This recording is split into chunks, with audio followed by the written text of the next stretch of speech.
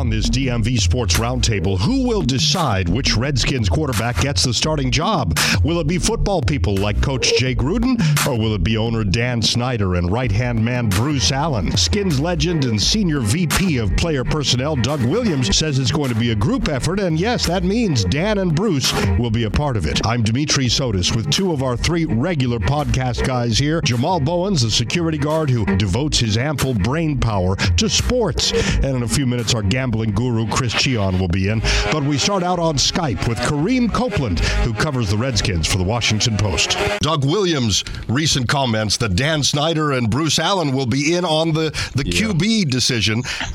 In a way, the man's speaking the truth, isn't he? But from a PR perspective, if you're with the Redskins, maybe he shouldn't have said that. Yeah, it's quite interesting. I mean, the comments aren't necessarily a surprise, but the first thing I thought was, man, that's a lot of cooks in the kitchen. And even think, Kevin O'Connell, he's going to have a say in it also. So that's a lot of guys, all with opinions. And of course you do when you're going to make that type of decision. You try to get as much feedback as possible. But at the same time, you would think those kind of, or typically those type of personnel decisions are left up to the head coach. And it doesn't seem like Jay necessarily has. From those comments, it didn't seem like, hey, if Jay has an opposing view to everyone else, that his word's going to be final. So that's interesting. It's something to watch.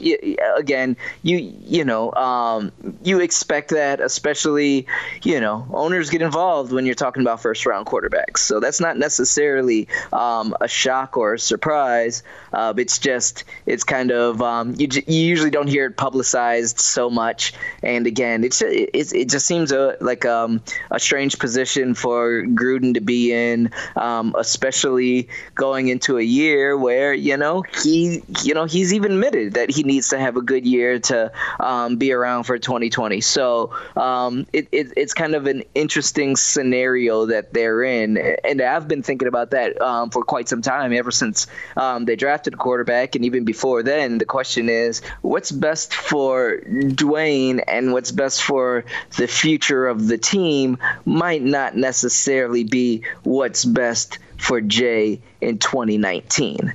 So there's a lot of stuff that kind of goes into that, but he needs to win now. And everybody else on it, Landon Collins didn't come there. I think Jay said that Landon Collins didn't come here, to look towards 2020. There's veterans on this team who are looking to win now. So they've got to figure out what's the best way to try to win now and try to get Dwayne ready to be the guy.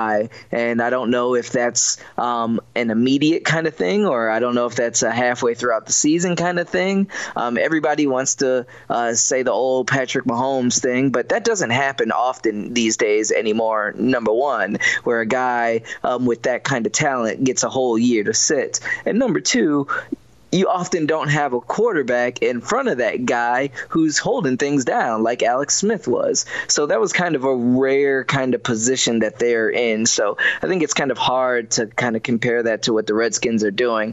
But those are the things they got to figure out, and I'm not sure how it gets shaken out. Dimitri, I'm glad you brought that up, because coming into the studio, I had just read those comments and started to read a little bit of J.P. Finley's article on this. And I agree with Kareem completely that this should be, it's a given that ownership does have a stake in this, especially when it's a young franchise, possibly franchise-changing quarterback. But with Kareem, I agree that it should be kind of in-house. It doesn't necessarily we don't need to know that. It goes on, but it's something that probably doesn't need to be for public consumption. So in that respect, when I look at it, in a competition where you have Colt McCoy, let's say he's healthy at some point, who is a darling and a favorite of Jay Gruden, who, like Kareem said, needs to win now. Doesn't really have a big window to look towards the future. You have Case Keenum, who was a veteran, not such a great season last year, but took Minnesota one game away from the Super Bowl. And you have Haskins. I would think personally, in that open competition, whether it's preseason, what you see during training camp, between these three, I would like Jay, O'Connell, Kavanaugh, even Callahan, the coaching staff to make the decision, not necessarily maybe Doug Williams because he played a position, but not necessarily Dan and Bruce. It would make me feel better if it came from the coaching staff. Because to me, ultimately, that's who needs to make the decision. And to stir the pot even further, we'll tip our cap to a competitor here in town, 106.7 The Fan. Joe Theismann just happened to call in on their Saturday morning show last weekend. And he wasn't a booked guest. He was listening and called in, felt strongly enough to say Haskins really needs to sit out this first year. And I'm trying to figure out, with as much access as Joe Theismann has to Redskins Park, he just walks in the door, goes right into the owner's office. What does Theismann know that the rest of us, Kareem, are? And Kareem, you're there. You're one of the beat reporters. So I don't mean to suggest you don't have access, but the point is, what does Theismann know that the rest of us don't? Listen, I can't walk into Dan's office, so Joe's definitely got some access that we don't have. I'm not gonna try to sugarcoat that or play something else up that isn't true. Listen, I mean, really, it's going to come down to between the ears and how quickly Dwayne can pick up all that kind of stuff. It's going to be mental for him. Like right now, you can see already that he's the most physically blessed quarterback on this roster. There's no question about that. He's got the arm and all and the accuracy and all that kind of stuff. From a physical standpoint, he's the guy. There's no question about that. But there's so much more that goes into playing quarterback at the NFL level that that's what's going to come down to the decision. And again, that's what you pay your coaches for. You pay your coaches to make those type of decisions, to coach up the team and make the decision of who plays, or that's how it's supposed to work. I guess it doesn't always ideally work out that way. But, your front office guys, they're in charge of building the team. They're supposed to give the coaches, the players, the tools to do what they do. And then once they get those 53 or a little bit more for training camp, let those guys and the front office, will also, they handle getting down to that 53. But when it comes down to the decision of who's actually going to step out on that field, it's got to be somebody that the coaches trust and believe in and have faith that they can execute what they want to call, or else what are we doing here? So it's a tough thing. I mean, again, you're asking Dwayne to do things that he just hasn't done before. But from everything I've heard, and I've talked to guys around the Big Ten, and everybody says he's a quick learner. He says all the right things. He seems like a bright kid when we've talked to him. So it's just a matter of how fast can he pick up all those little intricacies, and when he sees something for the first time, how does he react to it and come either does it get him that first time, and then does he pick it up right away and doesn't make that mistake a second time? That's going to be the thing that Colt and Case have. There's just going to be things that they've seen from defenses that Haskins has never seen. There's going to be things that opposing coaches throw at Haskins to confuse him that won't have the same effect with a veteran quarterback. And so that's the scales we're balancing here. Do you rather go with the upside of a guy who's got a cannon arm and who can just physically make some plays that the other two can't, or, and I don't want to say it's playing it safe, but it's or do you want a guy who just kind of understands the NFL and what defenses are trying to do to them a little better than them? Those guys have got years in the system and they understand. Dwayne's just right now just trying to learn the offense and what he's supposed to do and how this thing is supposed to work. I don't know, and I know it all kind of goes in together, but I don't know how far along right now he's into what opposing teams are going to try to do to him, or even if he starts early. After they get a little bit of tape on him the first couple games, do they pick up certain tendencies and try to adjust to him in that way? And then he's got to pick that up. Like, all that stuff is the mental difficulties of playing quarterback in the NFL. And that's the question. That'll be the deciding point of how comfortable, if it was up to whoever ends up making the decision, whether it's a group or a single person, those are the things that they're going to have to weigh. Is the risk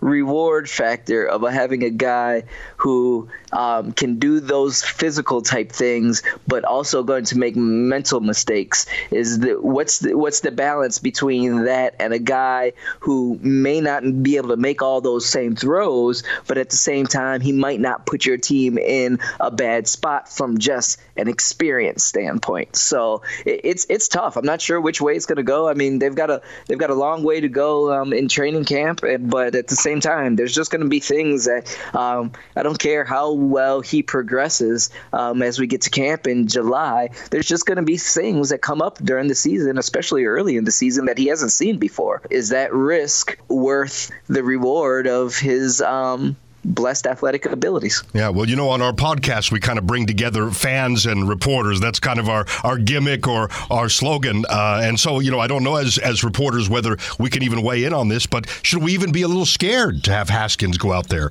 at first? I mean, as a fan, I would be a little wary, maybe not scared, but I don't think so. I think, what it's going to come down to, Theismann can say what he wants to say, right, and have his opinion, and we can have our opinions, and everybody can weigh in from now until training camp and preseason.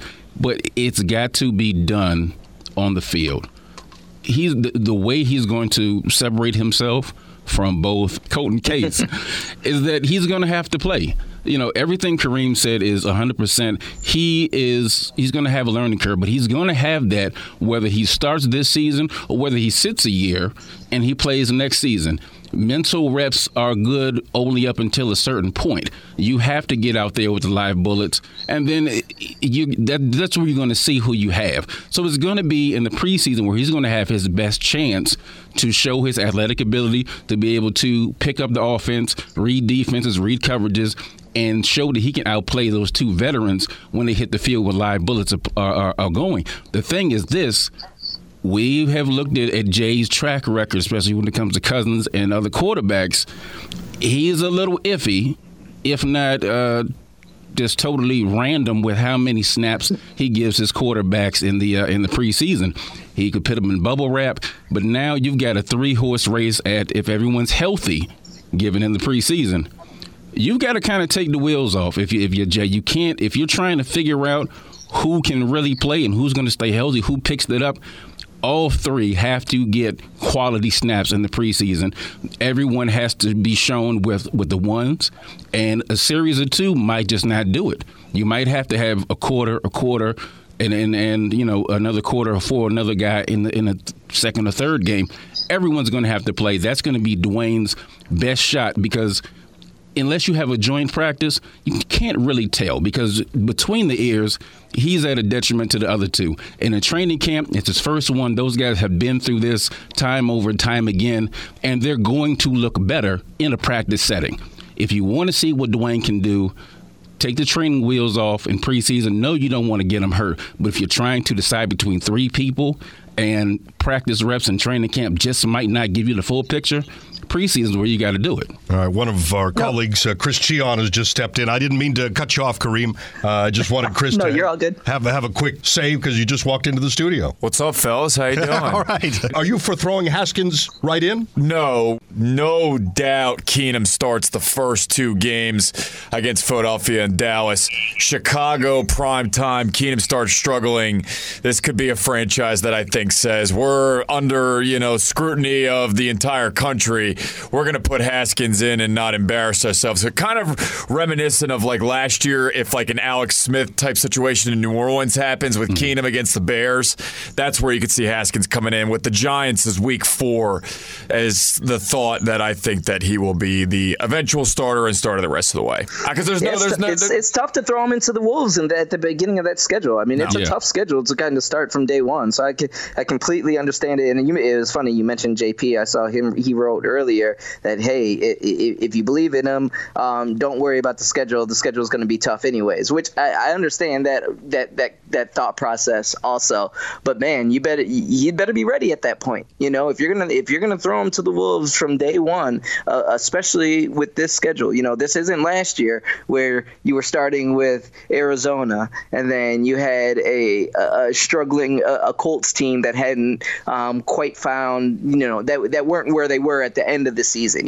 There was a softer start to last year than there will be this year. So that definitely plays a huge role. And kind of going a little bit backwards just to the preseason and how they split those snaps. I think we should all be eager to see how that works out, because there's a lot of different ways to do it. Because how about you've got 3 guys, right? So you could split them up and say, okay, you're going to get the first half of this game, you're going to get the first half of this game, you're going to get the first half of this game. You could split it up by quarters. There's a lot of different ways you could approach it, because it would be kind of tough for just to get you want to give guys a chance to prove themselves, and having the chance to prove yourself, you need to be able to get into a little bit of a flow of the game, right. Like 2-3 series and then it's over. That's not going to be a whole lot of flow to prove yourself. So that's going to be a tough decision on how they decide simply to approach how they split up those snaps to give everybody a fair shot of, hey, you didn't have a good 2 first series, and hey, we decided it's so-and-so was supposed to come in series number 3. And so that's going to be interesting, just how they decide to approach that, because there's a lot of different philosophies and a lot of different ways you could do that. And let's not underestimate how much the offensive line plays into who steps out there. If you do not have Trent Williams at the left tackle, please keep Haskins on the bench. I don't want him out there at all if Trent is not manning that left side. And if that offensive line is in flux at all, okay, go with one of the 2 vets. But if everything is as we hope it's going to be, and Trent is there, and let's say Flowers or Wes Martin, whoever wins that left guard spot with Rullier Scherf and Morgan Moses. Now, and with that running game behind him, if everyone's healthy, I feel more confident with Haskins. But if anything is iffy or sketchy about that offensive line at all, I am all for starting Case or Colt in that situation. I do not want to put them, and like you guys mentioned, those first 5 weeks, maybe take out the Giants, but it's a gauntlet of playoff teams that you're dealing with. And you do not want to trot out your possible franchise-changing quarterback with anything less than healthy offensive line. If you're going to do that, let one of the vets take it, because they've seen it, done it. You don't want to throw them into that fire, not with his full complement of line. So this was part of a conversation I recently had. So and you got to think, these guys have been with the injury history around here. You almost got to plan for injuries. Right. I mean, everybody in the NFL's got to plan for injuries, but it's taking a real toll not like this. on this franchise, and especially last year on that offensive line. So say you decide to wait on Haskins. Okay, we're gonna wait a couple weeks, get to week 4 or 5 or whatever that is before you feel comfortable to throw him in there. But at the same time, the offensive line might be at their healthiest in week 1, in those early weeks. By the time you get to week 4 through 6, where you finally decide, hey, maybe we're ready for Haskins, at that point, hey, you might have a couple guys banged up on the offensive line. And okay, so say you got a couple guys banged up. It's the same thing that you just said right now. Okay, so do you trust sending him in there in week 5 or week 6 with a banged up offensive line? So that's and I know you can't. That's a thing that coaches don't like to think about or plan, or you can't anticipate injuries. You got to go with what you've got that particular week. But that's still something that bounced into my head. If you wait about mid-season, that's when guys are starting to get banged up and things like that. And so what if you don't have a healthy line, but you do believe it's time to go to Haskins? So that's another another dart to throw at the dartboard of trying to figure out how all of this is going to shake out. So many threads to pull on. I did want to work in what you've been writing about most recently. Is Josh Doxson finally going to show something this year? And Trey Quinn and the whole receiving core that you've been looking at? Well, it's that's another toughie. So first off, and this was what Jay said, regardless, the goal is to spread the ball around. You know what I'm saying? It's not like I would be shocked if anyone is up around, at 80, 90 receptions, because that's just not how Jay in particular would like to. He wants to get all of those guys between Richardson and Quinn and Doxson and Reed, and let's not forget about Vernon Davis, and Terry McLaurin's going to get some playing time now. Those are a lot of miles that got to eat. And so even if Doxson plays better than we've seen, I still wonder what's the top line numbers he can put up just from an opportunity standpoint, and maybe he finds a groove with whatever quarterback ends up winning the job, and guys get comfortable with someone, and when things aren't perfect, they're like, hey, at least I'm comfortable with so and so, and I'll go to him. But I don't think it's going to be a situation where any of those guys just get that ridiculous work where you've got guys getting 80 to 100 catches. I don't see that kind of I don't see that offense being run, quite frankly, and I don't see that guy emerging. But remember, they paid $40 million for Paul Richardson. This is a guy who needs the ball. Mm-hmm. He's supposed to be your downfield threat. He's supposed to be your speedster. You've got to give him an opportunity. Is Trey Quinn. You decided not to add any. I mean, you drafted a couple guys, including McLaurin and Harmon, but at the same time, you didn't go out and sign anybody to fill into that slot role. So you're confident in Trey Quinn, and I think everybody is. I mean, he showed enough last year where you felt he's got great hands, runs great routes, has a good attitude, shadowed Jameson trying to learn that position. But he's still in a second year, and because of injuries, only played 2 games, I believe, a couple more than that. I forget what the exact number is. But you're hoping what you see on the practice field translates. And so it's going to be tough. I think even if Josh has a good year, I still don't see some kind of ridiculous numbers getting put up, just because that's just not how this offense works. And quite frankly, the offense is best when they're running the ball. This team is a team that wants to run the ball and play good defense. And so none of those guys, the ball is just not going to be in the air a ridiculous amount for somebody to put up some kind of crazy numbers, unless Paul is catching things and getting ridiculous amount of yak, that turning shorter catches and just running away from guys. I guess Trey's a candidate for that too, but I don't think he's got the top end speed to kind of just pull away from everybody. He's more of a quicker, shiftier guy, kind of a guy. So, I mean, that's just something that we'll have to see how that shakes out. Reed should be the focal point of the passing offense, ideally. So there's a lot of things that could go a lot of different ways there, and again, I just don't see anybody on this team, being a 80 catch guy this year, just because of the way the offense runs and the fact that they want to run the ball. You hear little inklings of rumors here and there about a possible trade for Mohamed Sanu, who was with Jay in Cincinnati. What do you think about it? Is it realistic, first of all, and then is it necessary, and is it a move that you would be okay in making at this point? I don't think Atlanta does it. Not to interject, but I just think Atlanta likes his veteran presence down there. I don't know that they would do it. We'd have to give them a nice offer. Yeah, I don't know. I think that's what it comes down to, is what would the offer be? It's hard to say whether, if it's a sweet deal where you don't have to give up much, of course, kind of a thing. But is he that difference maker that's going to get this offense He's your really Garcon turning type. and over the hump? I would love it. I'm not sure. I'm not sure if I think he's a difference maker. I think it's somebody that Jay would be probably the most comfortable with, given the ifs about a lot of the young players. The upside is there, but at the same time, there are a lot of question marks. And I think Jay's history with him would make him a lot more comfortable having Sanu in that room, and also, at his disposal between him and O'Connell in utilizing Sanu. I mean, that's a quality receiver that could come in here and play immediately. There's no question about that.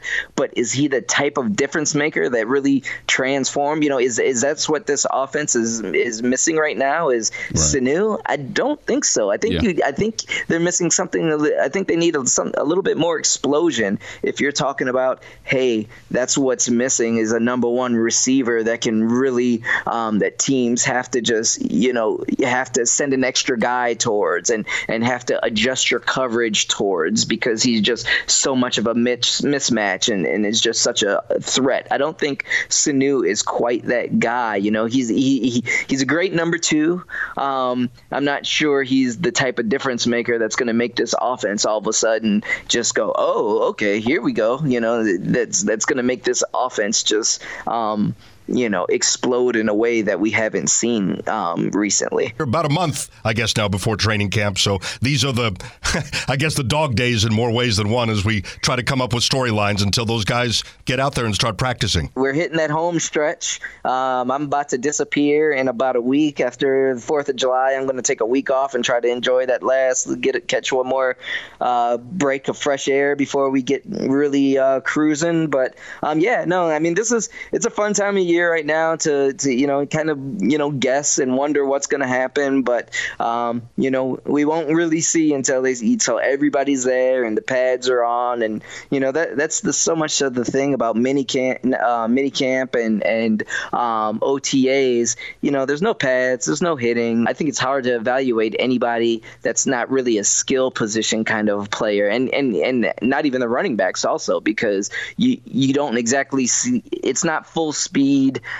It's tough to get a really good feel of those other positions because you don't have the physicality of what happens on Sundays. Now, you can see the receivers and who can catch the ball, and you can see who's fast and those things. So it's a little bit easier to get a feel of those guys on the outside. But there's a lot of stuff going on, near the line of scrimmage and in between the hashes that we just don't have a feel for yet. So I'm excited to see how that shakes out come July. But I'm going to enjoy this last little break because, once we hit July 25th, it's nonstop till February. Well, we wish you a good rest, and I'll just speak for myself. I'll be glued to your coverage for sure and look forward to it. Thanks, Kareem. I appreciate it, man. Thank you. Thanks for having me. Thanks for joining us, bro. Really appreciate it. Till the next time. Most definitely. All right, take it easy. So thanks to Kareem Copeland of the Washington Post. We're going to roll into, you guys already have your fantasy stuff going on. I'm mock drafting, but Chris is much more. He's got his own rankings. So I don't have anything like that, but I'm interested to see where you got folks at so I can. Yes, I put in the research because I'm trying to save my other job at SiriusXM. Full disclosure. So I got to get going with the research here. Darius Geis, my RB 31 coming into this year. Mm-hmm. Adrian Peterson will be my RB 45 and Chris Thompson my RB 50. I kind of was thinking about it actually as we were all speaking here, and I'm like, when is the last time Chris Thompson played like 3/4 of a season? He's RB 50 out of the entire league, yeah. Is this just the running back category? Just the running back category. Wait, who do you have ahead of Geis like that? You mean as in the 50? As in he's what? Would you have Geis? 31. So I have you have 30 other guys in front of Geis. Yes. I would really be interested to hear some of those names. Especially in the 20s, at least in the 20s. So the reason why I basically am avoiding Geis is I think that a guy coming off major injury like that, they're not going to immediately throw him into the proverbial fire. AP still here. See, Chris Thompson still can get some work. Right. So I just don't think that they're going to ask Darius Geis to carry the ball 20 times and catch it. It's not really. I agree with you on that point. I'm just trying to think of 30 other guys because there are a lot of guys that I think I shy away from also who are there are a lot of committees that could pop up. There are a lot of there's not a lot of outside of your go-to guys, your surefire guys. When you got Connor, McCaffrey, Chubb for at least 8 games. because you got Hunt coming in halfway through the season. He's got to serve his 8-game suspension. They've got to work him in somewhere. And then how does Duke Johnson figure into that? A lot of people have Marlon Mack high. Okay, but you got him. You also have Nyheim Hines. I have no clue what's going on in Buffalo because you got a bunch of old guys up there. You got McCoy. You got Gore. Aaron Jones in Green Bay, okay. I'm not so sold on that. I'm not sure what you're doing in Philly. Miles could be the guy. They said Adams could be the odd man out. I think I have Miles Sanders somewhere right around where Darius Geis is. You're right. It's just, God, Philly's running backs were so Chicago, you're talking about Montgomery, and then how does that figure with Cohen? You know, and also with Philly got Jordan Howard. How does that work? And of course, you know, the one that's always a conundrum every single year because of the amount of backs they have and how Belichick is game to game. I think Damian Harris could be a huge steal, but I don't know he's going to play. I would like to draft Sony Michel.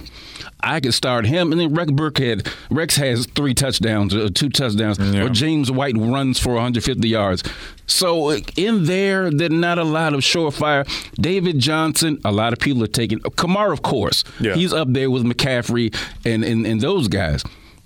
But then you have David Johnson is also up high with Zeke, and Barkley is the number 1 back, period. Yes. He's number 1. I think Barkley is your number 1 pick overall because that whole offense has to go through him. So I think he's your number 1 pick overall. David Johnson, I don't know how he's going to be utilized this year. I have Mark Ingram, newly acquired from the Ravens, as RB24, so I've got him ahead of Geis. Would you agree with that? You'd rather have Ingram than Geis? I would take that. I just wanted to see what you had in front of Geis. I don't have any problem where he's at or why you have him there. I just want to see what else was there because I have question marks on some other guys that you might have a little higher than that. Right. Well, it's an opportunity. We're just kind of dipping our toe in the water here. Just a little teaser, folks. Just a little teaser. We're going to get deeper into this, and it's coming up just like training camp is coming up. You know, we're itching for football. It's a very not gonna lie to you folks. It's a slow sports week, and we got to find something to dig into. And we can't wait for football to come around. We can't wait for NBA free agency, which is coming up this Sunday at 6:00. Yep. So we should be jam-packed full of NBA information and trade rumors and transactions all next week. Yeah, but one or 2 minutes here as we wrap up, I'd like to hear what you think about Kevin Durant. He declines the $31.5 million player option with the Warriors. I think that's a given. Yeah. A lot of people were expecting it. Yeah, does he go to Brooklyn? Where does he go? He can go wherever he pleases. It puts Golden State in you're on the same playing field as everyone else now. Even they might be at a disadvantage because we're not sure how he's feeling about where he's placing the blame on why he was playing, who encouraged him to play. Was it someone in his camp? Was it the organization? That's got to shake out and be clear before Golden State can be on an even playing field with everybody else. The Nets will definitely make an offer. The Knicks will make an offer. Anyone under the sun. I would be anybody outside of the Wizards. To me, couldn't make an offer at this point. I mean, even the Wizards could make an offer if they wanted to. Everyone wants Kevin Durant, whether he's playing next year or not, to have him long term. That's what everyone wants. He's going to be the biggest free agent, even though you have all-stars out there and available. He is the biggest star of all the other stars. So no matter who signs or who gets traded, whatever happens, he's going to be the one to set the tone. And really, it's wide open. I really can't pin down anybody. The Nets make a lot of sense, but you got to see what his thinking is. Is it a package deal? Does he want to go with Kyrie? Does he want to be hook up with Boogie Cousins again or Jimmy Butler? Or does he want to travel somewhere and say, hey, Clay, let's both leave out of here? Because there are a lot of guys on the table that he might want to play with. That's how it is. It's a tag team sort of situation. It's a group situation. It's a package deal. That's what I'm looking for. It's a package deal these days. And who wants to play with who wants to play where? And right now, he's holding all the cards.